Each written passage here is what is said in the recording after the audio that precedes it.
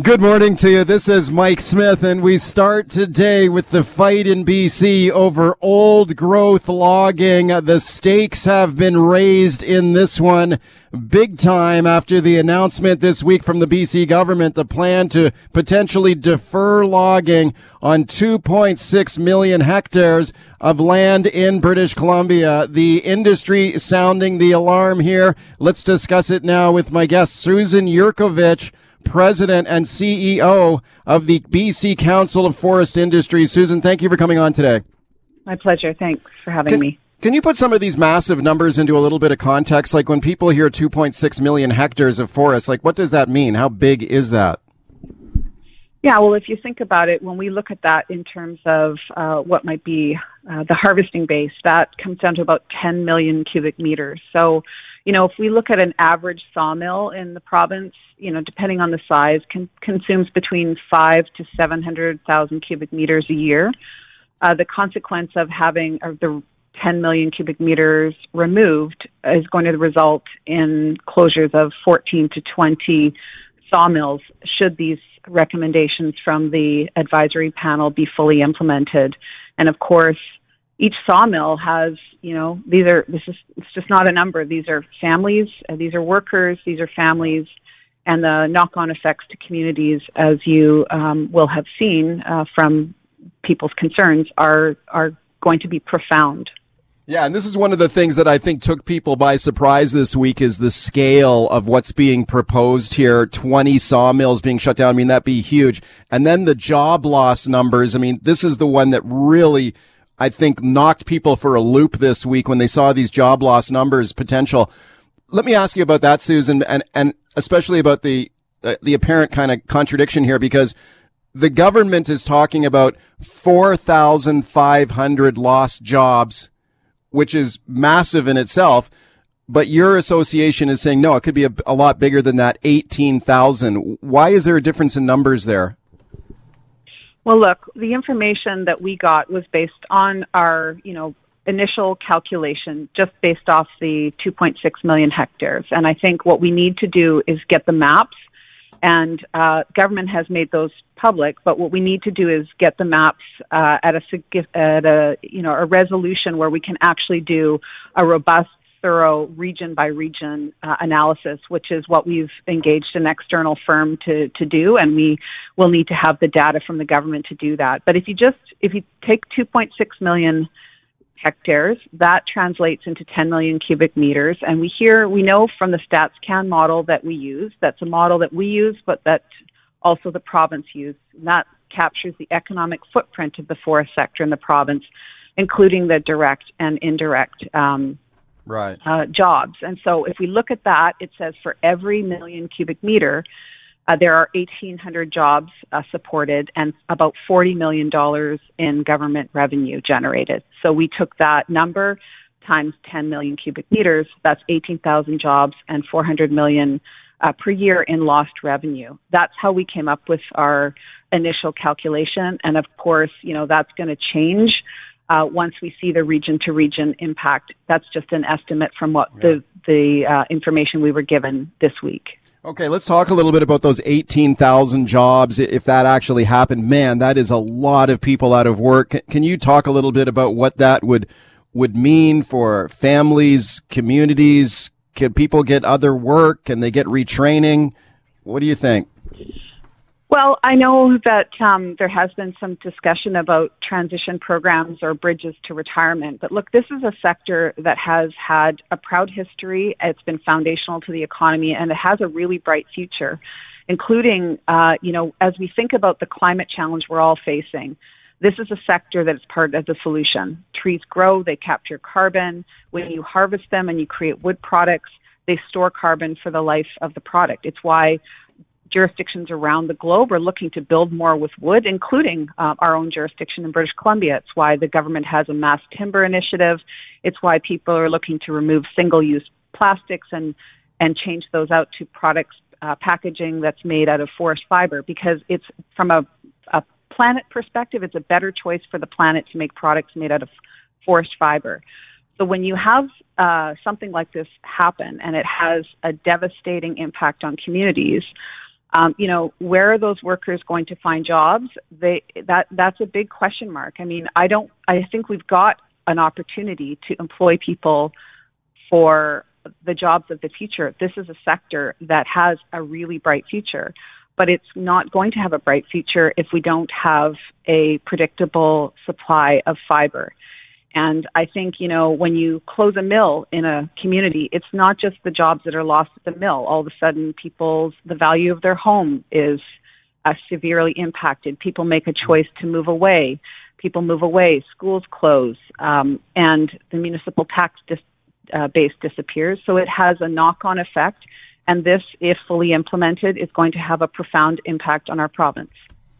Speaking to Susan Yurkovich, president of the BC Council of Forest Industries, when people think about old growth trees in the province, Susan, you can understand why people are passionate about it. People imagine and picture these ancient trees, hundreds of years old, massive in size. The government says this is what they want to protect. They want to protect the oldest trees, the biggest trees, the most precious trees.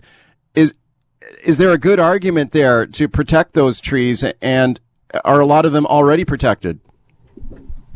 Well, that's a really important question. And so what we have to start with is the facts. And the facts of the matter are there are about 11.5 million hectares of old forests in our province. And of course, old forests look different on the coast than in the interior.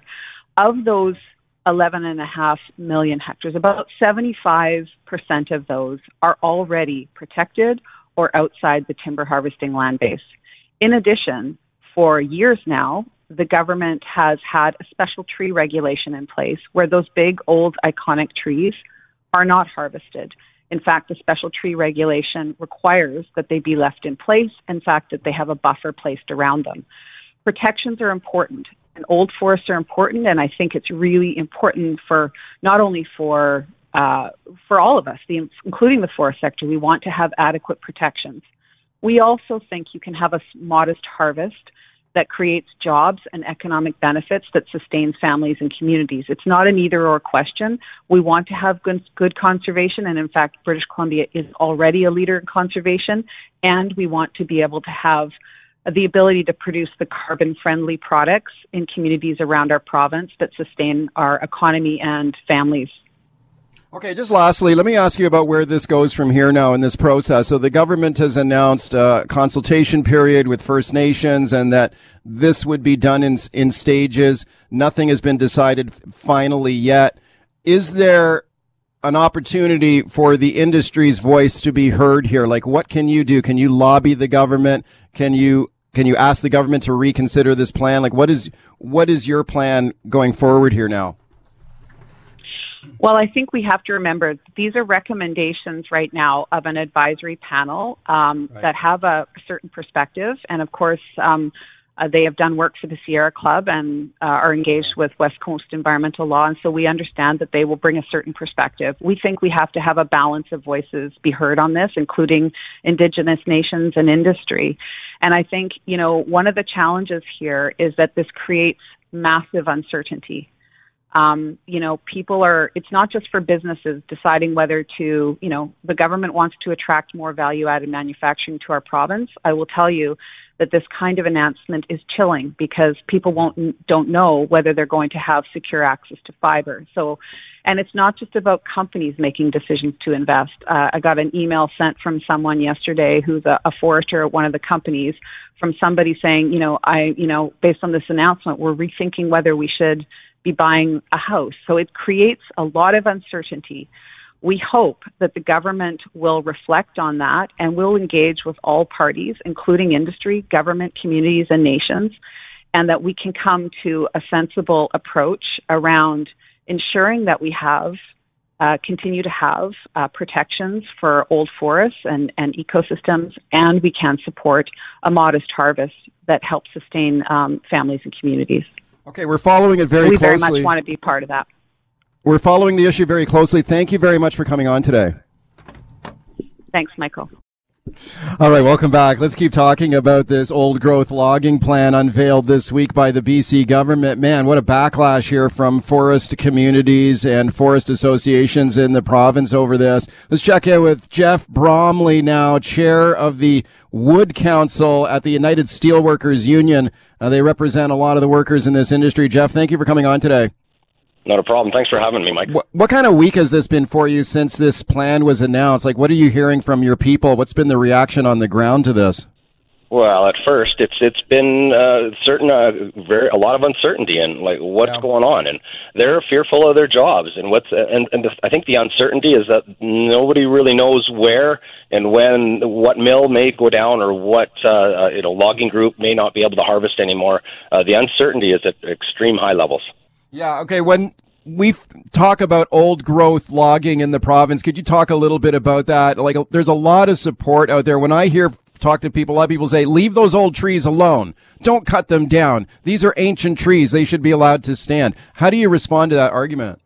Well, it's not just so simple as like, let's don't cut down old growth trees. Because in fact, and I did listen to the segment just prior with Susan, and she's right. In terms of 75% of old growth is either protected or outside the harvesting land base, and so our industry still needs a modest amount of access to old growth, and in terms to the terms that are used in terms of ancient trees and ancient forest, our province regulatory regime is among the stringent in the world in terms of when we have big tree policies. So if there are ancient trees within stands, there's strict regulations that they must be left, and there must be a riparian zone around them to be left, etc. It's just not so simple as like, we don't touch the ancient trees. Well, we don't. Old growth, the definition on the coast is 240 years old, and in the interior, 250, and then in the interior, 140. So we're talking about a couple of different things, and it's not just as simple as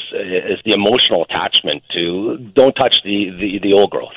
Okay, when you talk about the job loss numbers in this industry, and there's been some huge numbers thrown around this week about how many people could be out of work here if this plan actually goes through. But if you take a look at this industry overall, the last couple of years, Jeff, there's already been a lot of jobs lost, right? Like, I believe even your union had told this panel that you'd already lost like 6,000 jobs in the last few years. Is that an indication that this is an industry that was already in decline, and maybe some of these jobs are going away anyway? Well, but it's a little bit different in terms of in the interior, where most of the United Steelworker members that lost their jobs in terms of the 6 mill closures that happened from 2018 to 2019. Those were based on things that we really couldn't control. I mean, forest fires and the expiration of the beetle kill harvest and things of that nature. I mean, we didn't have a whole lot of control about it. There was just the annual allowable cut. And no question, allowable cuts go up and down. We regulate the amount of harvest in this province on a regular basis. This isn't just something we do on a whim. It's done based on science, based on the facts. And sometimes, like the experience my members did in a lot of areas of BC, we don't have enough fiber for the new technology that runs our mills. And so tough decisions have to be made, and that's devastating enough. This is different. This isn't the same. This is a conscious decision based on the emotional attachment to old growth rather than based on the science. Okay, speaking of Jeff Bromley, United Steelworkers Union, they represent a lot of the loggers in British Columbia. There's a process that started now, Jeff, where First Nations in British Columbia will be asked for their input on this plan. A lot of First Nations in BC are involved in logging. Some of them own sawmills. There's lots of Indigenous people working in the woods. Like, do you have any idea of your members, how many Indigenous forest workers are out there? Like, I'm just wondering if some of these First Nations will turn around and say, yeah, sure, go ahead and shut all this logging down and throw their own people out of work. And I'll couch my comments by first off saying that, I don't pretend to speak for First Nations, and they will make their own self-determinations. Quite frankly, there's been too many white guys in history talking about First Nations issues. But if on a more general sense, there certainly is our membership. There's a certain amount of First Nations and Indigenous people that are our members, and First Nations as a whole in BC are a bigger and bigger player within our forest industry, and it's growing, and it's becoming a real resource for those nations to provide for their peoples. peoples and provide self-determination on their own traditional lands. And I think that the pushback, 30 days to consultation to make some of these monumental decisions, I think there's going to be huge pushback, to be quite honest with you. And I really have never answered the government's never answered that question of what happens when First Nations just tell them no or get lost or don't even respond and just keep on doing what they're going to do. Well, that's what I'm thinking about too. I mean, I'm certain there will be some First Nations who are saying, look, we are logging on this land and we're going to continue, and we'll see what happens if that is the case. We just have 1 minute left here, Jeff. A lot of jobs on the line here. The government did this week talk about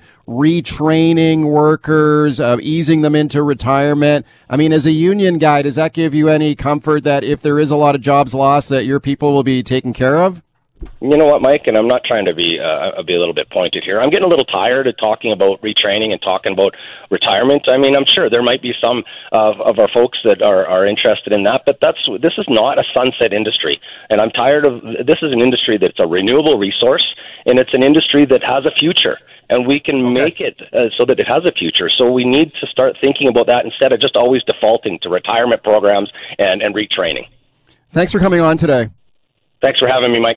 All right, welcome back to the show. Let's talk about the COVID-19 vaccination for children now. The United States ahead of Canada on this one. The U.S. Center for Disease Control has now approved the Pfizer mRNA vaccine for children aged 5 to 11. And the first U.S. children in that age bracket were vaccinated yesterday. When will this vaccine for children be coming to Canada? Let's check in with Jason Tetro now, microbiologist, host of this super awesome science show, and I'm pleased to welcome him back to the show. Jason, thanks a lot for coming on today. Oh, great to be joining you as always. Okay, what is the status, Jason, of the COVID-19 vaccine for kids in Canada? Where are we at right now? Well, right now, it has been submitted for approval by Pfizer based on the information that they provided to the FDA, which I was actually able to see, which is awesome. And it shows that the vaccine is really safe. So what I'm hoping is that it takes about a month for a review like this to occur. So by, I'd say, November 15th, we should be seeing an approval here in Canada. It may come sooner, obviously, but I would say November 15th would be my target date. Okay, does the fact that the vaccine has been approved in the United States by the U.S. Center Disease Control, does that have any impact here in Canada, or do we do our own completely separate and independent testing and reviews? Or Oh, yeah. We do everything independently. And most of the time, we're a lot stricter than the FDA and the CDC. That's just the nature of Canadian regulatory. But the fact is that when a company hears that they did get the FDA and CDC approval, it makes it very easy for them to provide that with, comfort. And that's one of the reasons why the procurement of the vaccine for the kids is already in the discussion mode, so that we don't run into what we saw in January. Okay, when kids get this vaccine, is it the same vaccine that's given to adults, or is it a lesser dose? Yeah. So it is exactly the same in terms of all what we call the excipients, which are the ingredients that are not the active.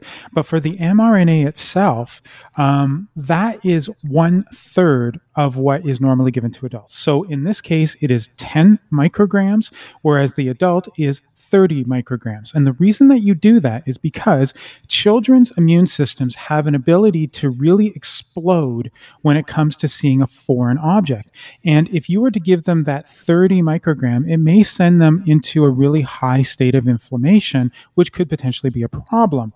So you lower that dose down to 1/3, the 10 micrograms. And what you do is you actually harness the child's immune system to be able to give, and this is what the data has shown, the exact same response as you would see in adults.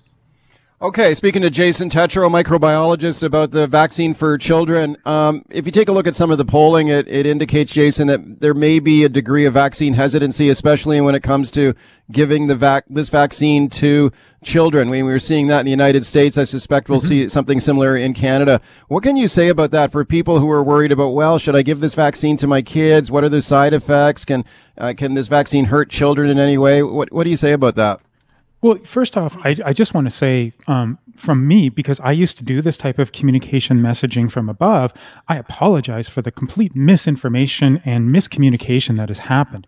I mean, it's just been a total problem for anyone who's listening to be able to listen to what was going on in Ottawa and then hear something completely different coming out of Victoria and maybe something completely different coming out of Vancouver. So that harmonization has been a problem, and I can understand that there's been hesitancy. Now, when it comes to the actual side effects themselves, there's not really that much to be concerned about for the majority of individuals. What we have seen is in very, very rare cases, we're talking, maybe one case in every 100,000 or one case in every million, you're going to have some kind of genetic issue that happens within an individual that makes it incompatible with the vaccine. And that's where we started hearing about the clotting that was going on with the AstraZeneca and the Janssen vaccine. That's where we hear about the myocarditis that's been happening with the mRNA vaccines.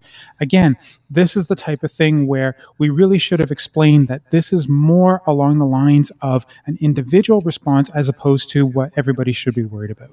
Right. So in your opinion, people should not hesitate to get their kids vaccinated. No. Yeah. Sorry. I know that's the question. I apologize. The answer is no if you want it really quickly. Yeah. What about the fact that, the vaccine is available south of the border in the United States, but we're still waiting here in Canada? Have a listen to this, Jason. I'll get your thoughts. This is Amir Adaran, University of Ottawa professor. He's been a guest on the show here in the past. And here he is talking about how he's planning he wants to take his own kids to the United States to get the vaccination because he doesn't want to wait here in Canada. Here's what he had to say, then I'll get your thoughts. And what Canadians are looking at here is, if they're lucky, a 1-dose Christmas for their children, more likely a 0-dose Christmas, while American children will have 2 doses and be fully protected. Okay, so he's saying, well, maybe he'll take his kids south of the border of the United States to get the vaccine. Is that something you'd recommend?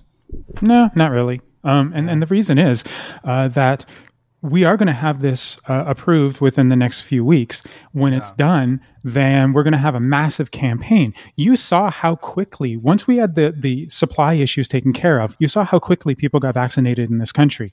It's going to be the same thing. And we now know how to do it properly. So I don't think that there's a problem. Also remember, Dr. Adaran not only has been banned from Twitter, but he was also the guy that wanted the Olympics to stop in Rio because of Zika virus, even though there were no mosquitoes. So you have to take what he says with a grain of salt. Okay. All right. Let's talk about this new poll that just came out from the Angus Reid Institute. I thought this was interesting. It measured degrees of vaccine hesitancy in Canada and asked people for people who have chosen not to get vaccinated, why they have not why they did not get the shot. And the poll found that the main reason that Canadians do not get the vaccine is because they believe that COVID-19 is not a serious health threat, especially if they're young, they're healthy. They look at the survival rate for people who do get this disease, and then they think, well, why should I get the vaccine if I'm just going to get over it and I'll be fine? What do you say to that finding? What do you think of that? Oh, it's common. Let me tell you something. In 2014, 2015, I was involved in the Ebola crisis, and we all were afraid of Ebola because Ebola kills, unless you happen to actually be there. Because when they were talking about giving people the vaccine to develop ring vaccination programs, they came up with, it's not that problematic. It's not that dangerous. We're not going to worry about it. So the fact is that whenever you have some kind of vaccination campaign, there's going to be a certain percentage of the population that is just simply going to downgrade the threat itself, whether it be Ebola then, SARS-CoV-2 now, who knows what in the future, and then say, I don't need to get vaccinated because it's not that big of a deal. We've heard that. We've also seen numerous encounters with people who have been unvaccinated who all of a sudden got COVID-19 and then, unfortunately, died. Now, granted, it may not be Aaron Rodgers, but we have seen so many others. It should definitely make you realize we should not be downgrading the severity of this particular virus. What about people like the breakthrough cases, people who are vaccinated, many cases fully vaccinated, double vax? And I get emails like this all the time from people, as I'm sure you do, saying like, well, check this case out. Here's a case of a guy who was fully vaccinated, who's healthy. He got the vaccine. He got the vaccine. and he still got COVID, got really sick and died. So what's the point? Like, how do you answer that? Like the people who get vaccinated, but then they get COVID anyway, and in some cases get really sick. Well, they weren't really healthy to begin with. And that's the thing. We now know why breakthrough infections happen. You didn't produce enough antibody to be able to stop Delta from actually getting into your body. You also didn't have a proper T cell response to be able to mount an offense against the virus when it started spreading into your body. That's how we know it brings you into the hospital, into ICU, and then unfortunately to pass away. So the fact is that you need that upfront antibody response, which is why we have the boosters going on. And then you need that secondary T cell response, which, people may say I'm perfectly healthy, but have a really poor T cell response. This is something that is always going to be out there. So when you hear these cases, there most likely was something of issue with respect to that secondary T cell response. And we can avoid all of that by making sure that we have those boosters if you have a weakened immune system, so that you have the antibody response to be able to make sure you never have a breakthrough in the first place. All right, welcome back to the show, talking about the COVID vaccine with my guest, Jason Tetreault. Tons of phone calls, as always, with Jason. Let's get right at it. Peter in Kelowna, hi. Hi there, guys. Just a question for your guest. So I've got an 11-year-old. She's going to turn 12 in December. She's on the petite side. So the child vaccine is 1/3 the dosage of the adult size. My kid's not going to gain 50 pounds overnight. So I'm a little concerned about, if she doesn't get the smaller dose limit. And I'm just curious why the difference and how they determine when and how to give that to a kid that is on that sort of borderline age group. Okay, Jason. Yeah, so it actually has to do with the development of the immune response. There's a graph I wish everyone could see that shows the age of the person and then the strength of the immune response and how it works. And that 11 to 12 year is really where you have that switch over. Now, the immune response is not really due to how a person looks. So a lanky person may have a really strong immune response, and someone who, is big bone may have a weaker one. I mean, it doesn't really go like that. What I would recommend, though, is that if you are concerned, go with the lower dose when it's approved. And this is what we're going to hear a lot more messaging of, is that if you are concerned about the higher dose, go for the lower one, because you're probably going to have the same level of protection after the second dose. But if his daughter has just turned 12, though, would he have the option to get the lower dose? Yeah, as far as I know in British Columbia, I believe that you will have that option. I think that other places have actually said that even if you're 11 years old and in your last 3 months, you can get the higher dose, whatever it may be. That's really where you have that discussion with your general practitioner and decide which one is best. Carrie on the line in Coquitlam. Hi. Hi. Hi there. My question's going to fit in with that first caller. My son turns 12 this year, but he already has been vaccinated. He was vaccinated probably about 8 months before his 12th birthday is going to be. So he received the adult dose. So if we're concerned about that over-inflammatory response, is that something that you'd see right away, or is that something that might show up in the future that we need to be aware of?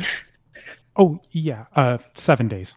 After the vaccine has been administered, 7 days, and if you don't see that massive amount of inflammation, you don't see any kind of chest pains, you don't see any kind of fatigue that's long-lasting, those types of things, there's nothing to worry about.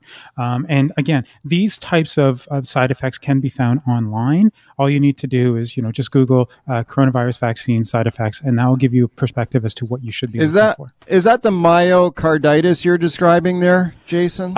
Yeah, the chest pains happen to be something along the lines with the myocarditis. That's one of them. But there's also a fatigue that you can get that actually ends up having sort of a joint pain.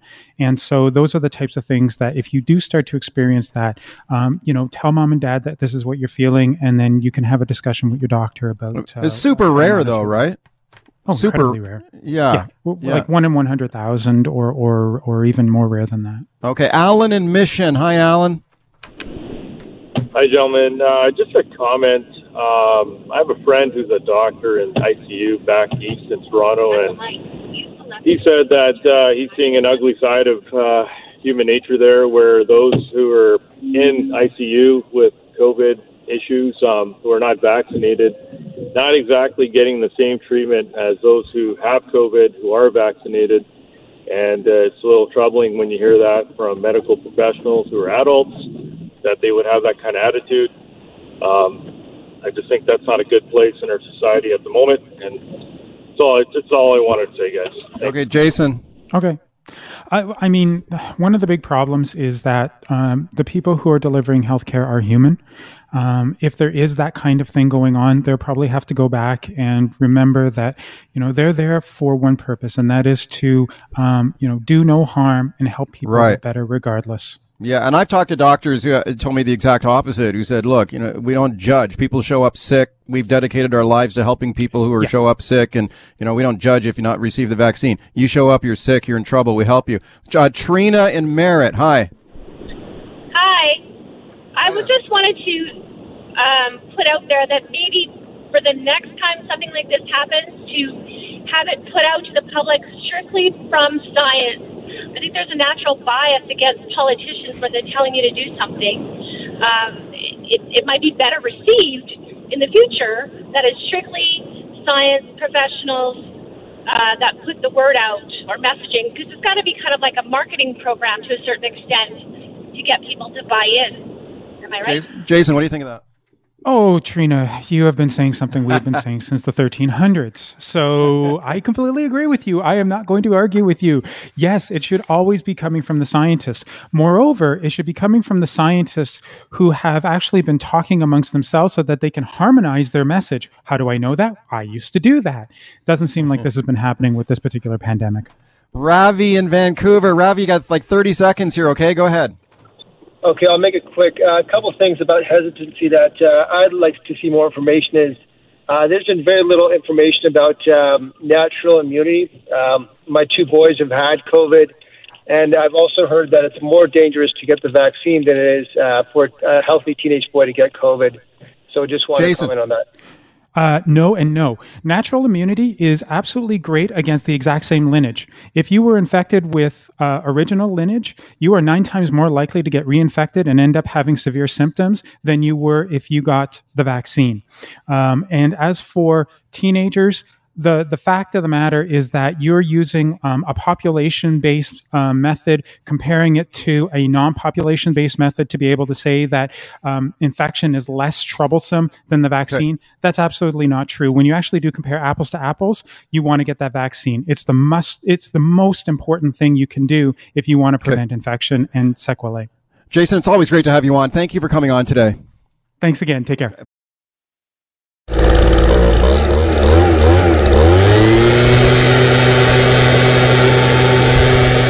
There it is. That's what I was talking about, that sound earlier. Listen to that. That's the sound of fall in a lot of parts of Metro Vancouver and elsewhere. Yeah, the gas-powered leaf blower. You hear a lot of them this time of year. I actually heard a few on my way into work this morning. The leaves are falling. The gas-powered leaf blowers are in service right now. A lot of people love their gas-powered leaf blowers if they have one, and a lot of people love to hate on them too. And that's why some people say they should be banned. In the city of Vancouver, a couple of city councilors have got behind a motion to ban these gas-powered leaf blowers in the city. Some municipalities already have a ban in place. The West End in Vancouver has a neighborhood ban there on gas-powered blowers, but I've heard that a lot of times it's not enforced. Let's discuss this now, because one of the things you hear, and I've gotten some pushback from people, especially if they work in the landscaping business, they'll say, look, we need the gas-powered equipment. We can't charge up these electric leaf blowers. I mean, if you ban the gas-powered blower, okay, and you say you can only use an electric-powered leaf blower, that's going to put us out of business. Well, is that true? Like, are those electric leaf blowers really less effective than a gas-powered blower? Let's talk to an expert about that now, okay? TJ McClure, he is a corporate buyer with Slag Building Materials, and he knows all about these leaf blowers. I'm very pleased to welcome him to the show. Hey, TJ, thanks a lot for coming on today. Hey, thanks for having me, Mike. Okay, let's talk about gas-powered leaf blowers versus electric leaf blowers. tell me about the electric leaf blowers right now. Like, are they getting better? Are they getting more effective? Is the battery longevity getting better? Yeah, I think we want to differentiate the difference between electric and actually cordless, and the cordless is what we're talking about here. And because one plugged in is obviously going to last as long as you want it to, but but the guys, it's way less efficient for them to go walk around a building for hundreds of feet and have a cord dragging behind them. So that's not really what they're looking for either. They are far, they're very powerful today. Today's batteries, lithium product batteries, are so powerful. In some cases, they provide more power than a gas unit, depending on what we're talking about specifically. Wow. Yes, the technology has just boomed, and it's incredible what the tools that run off those batteries today can do. Okay, that's very surprising. It's surprising to me that an electric battery-powered leaf blower could even be more powerful than a gas-powered blower, because I always thought, like, if you want maximum power, you'd want a gas-powered machine. But that's not the case now? Well, in today's, it is changing. It is changing every day. And so I'd say they're equivalent. You are going to have less runtime on a battery-powered unit than you are on a gas unit, though. So that's where I understand where these landscapers are complaining that, you're going to put them out of business, because they will have to have more batteries, because your runtime at full blow is going to be, probably about, depending on the unit you buy in the battery package, anywhere from 15 minutes to 25 minutes, right? But they could be running, of course, a lot longer than that. But they just need more batteries. Yeah, so I mean, I guess, let's say you were a commercial landscaper and you were using battery-powered equipment. I guess you just have to, you'd have to have a bunch of charged-up backup batteries? Yeah, absolutely. And they, they have all the technology to do that. They can charge 6 batteries at once on chargers these days. And have it ready to go. I mean, a lot of these guys, too, have all these other tools that run off that same platform, and that's a big component. These guys have drills and they have trimmers, and all these things will run off that same battery platform, which is a convenience. Using a gas tool today, there's the pollution factor as well, not just the noise. Sure. The cordless units are about 20% less noisy, and they get you under that 65 decibel mark, which is what is recommended outside of work time hours. Speaking of TJ McClure, Slag Building Materials, TJ, when you're selling these things at your store, are you seeing the battery-powered units, leaf blowers, becoming more popular? Are you selling more of them? We are selling more than ever. They are extremely, extremely popular. The whole outdoor equipment program is very popular now. Our store is really based on contractors. We have homeowners that shop with us, of course, as well. But a lot of those guys are already on that platforms where they have drills and saws and all kinds of different tools. So for them to add that to their lineup, it's just an easy convenience. Okay, is the electric leaf blower quieter than a gas-powered blower? Yes, they're usually they'll be under the 65 decibel mark, and a gas blower is usually between 70 and 75. So depending on which model, what brand you buy. Yeah, so you would say, okay, so the decibel numbers are interesting. So would you say that the electric blower is like significantly quieter than a gas blower? I'm going to say they average around 20% quieter. 20%. Still making noise, though. I mean, it's not like they're silent. Absolutely. You're not going to get away from that. You have a fan spinning at high speeds. It's just going to be, noisy to some point. But, it's not the same as the gas. And, the gas has a bit of that higher pitch that you hear come through it as well. Yeah. What about the cost factor? I mean, especially if you're running a business. I mean, the home user, this is a factor too. Like, is the battery powered blowers, are they cheaper to run overall than a gas powered unit? Absolutely. There's no maintenance. There's practically zero maintenance to a blower. You basically plug in your battery and you go. With a gas unit, obviously you have fuel you have to have and run, and there's the danger factor of having fuel. But you got spark plugs and you got carbonation happening. So they have lots of maintenance. So the maintenance factor is 100% different. Yeah. Do you sell both of them at Slag? Actually, we do not. We don't sell any gas blowers right now. Really? Okay. Did you used to sell them in the past? Not at my time with Slag. So I've been there for 6 years, and we have never sold gas units. Is that because the battery powered units are just becoming more popular now? Absolutely. I'd say, talking to my vendor group, that 75% of those customers have switched over.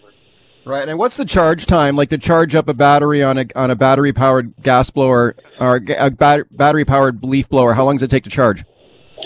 Again, there's quick chargers, there's regular chargers, there's the size of the battery. Those things all depend on the brand and the makeup. But let's call it, some will charge up in under an hour, and some will charge up in even quicker. So again, it depends on the size of the battery and which charger you have.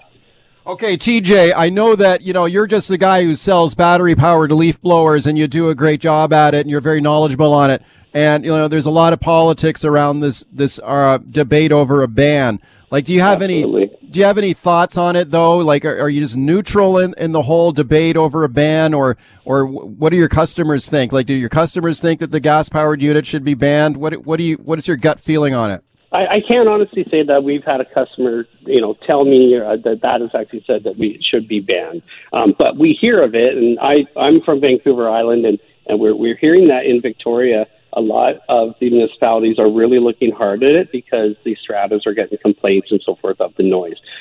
It's impossible to get rid of all the noise, but you can have lesser noise by going to electric unit rather than having the gas units. TJ, thanks for coming on with your expertise. Appreciate it. Anytime. No, You're welcome. Thank you. Thank you. TJ McClure, Slag Building Materials. This guy is an expert on battery-powered leaf blowers, electric leaf blowers. And as you heard him describe, they're about 20% quieter than a gas-powered leaf blower. Okay, here we go. This is one of the eternal questions. Phone me on this now. Should gas-powered leaf blowers be banned? Does the sound of the gas-powered leaf blower drive you up the wall?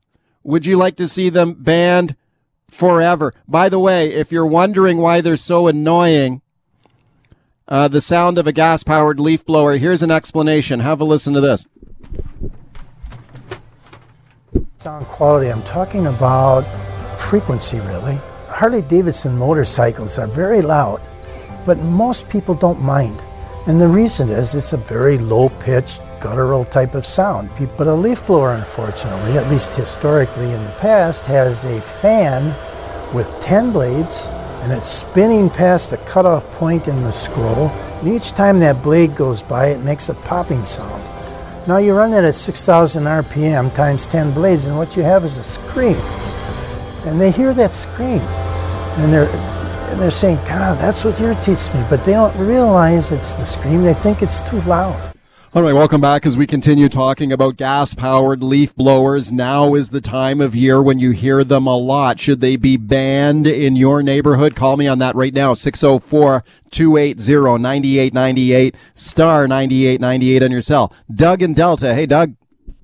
Hey, Michael. Hey, just listen. I agree with technology in principle, but it's just not there yet. I mean, to do this over an 8-hour day, you heard your last guest. They'll run 20 to 40 minutes, on a continuous basis. So you just can't beat the cleanup power of the blowers. And not to mention, they have more of a little bit of a high-pitched whine, even though they may be less decibel count. They're still making noise. So if people if they want a total ban, you better be prepared to pay a lot more for your maintenance, because you're going to have landscapers out there cleaning up with rakes and stuff. You know how long that takes? Mm. And the other thing, too, it's the initial expense getting into it. It's possible you can put an inverter in your trailer, but you need multiple batteries, like you said. You need to be continuously changing them over. That's a major expense. So the technology is still not quite there yet, although I'm looking into it. I'm almost there ready to make the jump. But to do complete conversion or a complete ban, it's just, how do you expect to clean up all these leaves? So right. So you, Doug, you run a landscaping business, I guess, right? Yes. Correct. Yeah, okay. So, like, if they did this to you, if they told you, okay, now you've got to convert to total electric, I mean, do you think you'd have to raise your prices?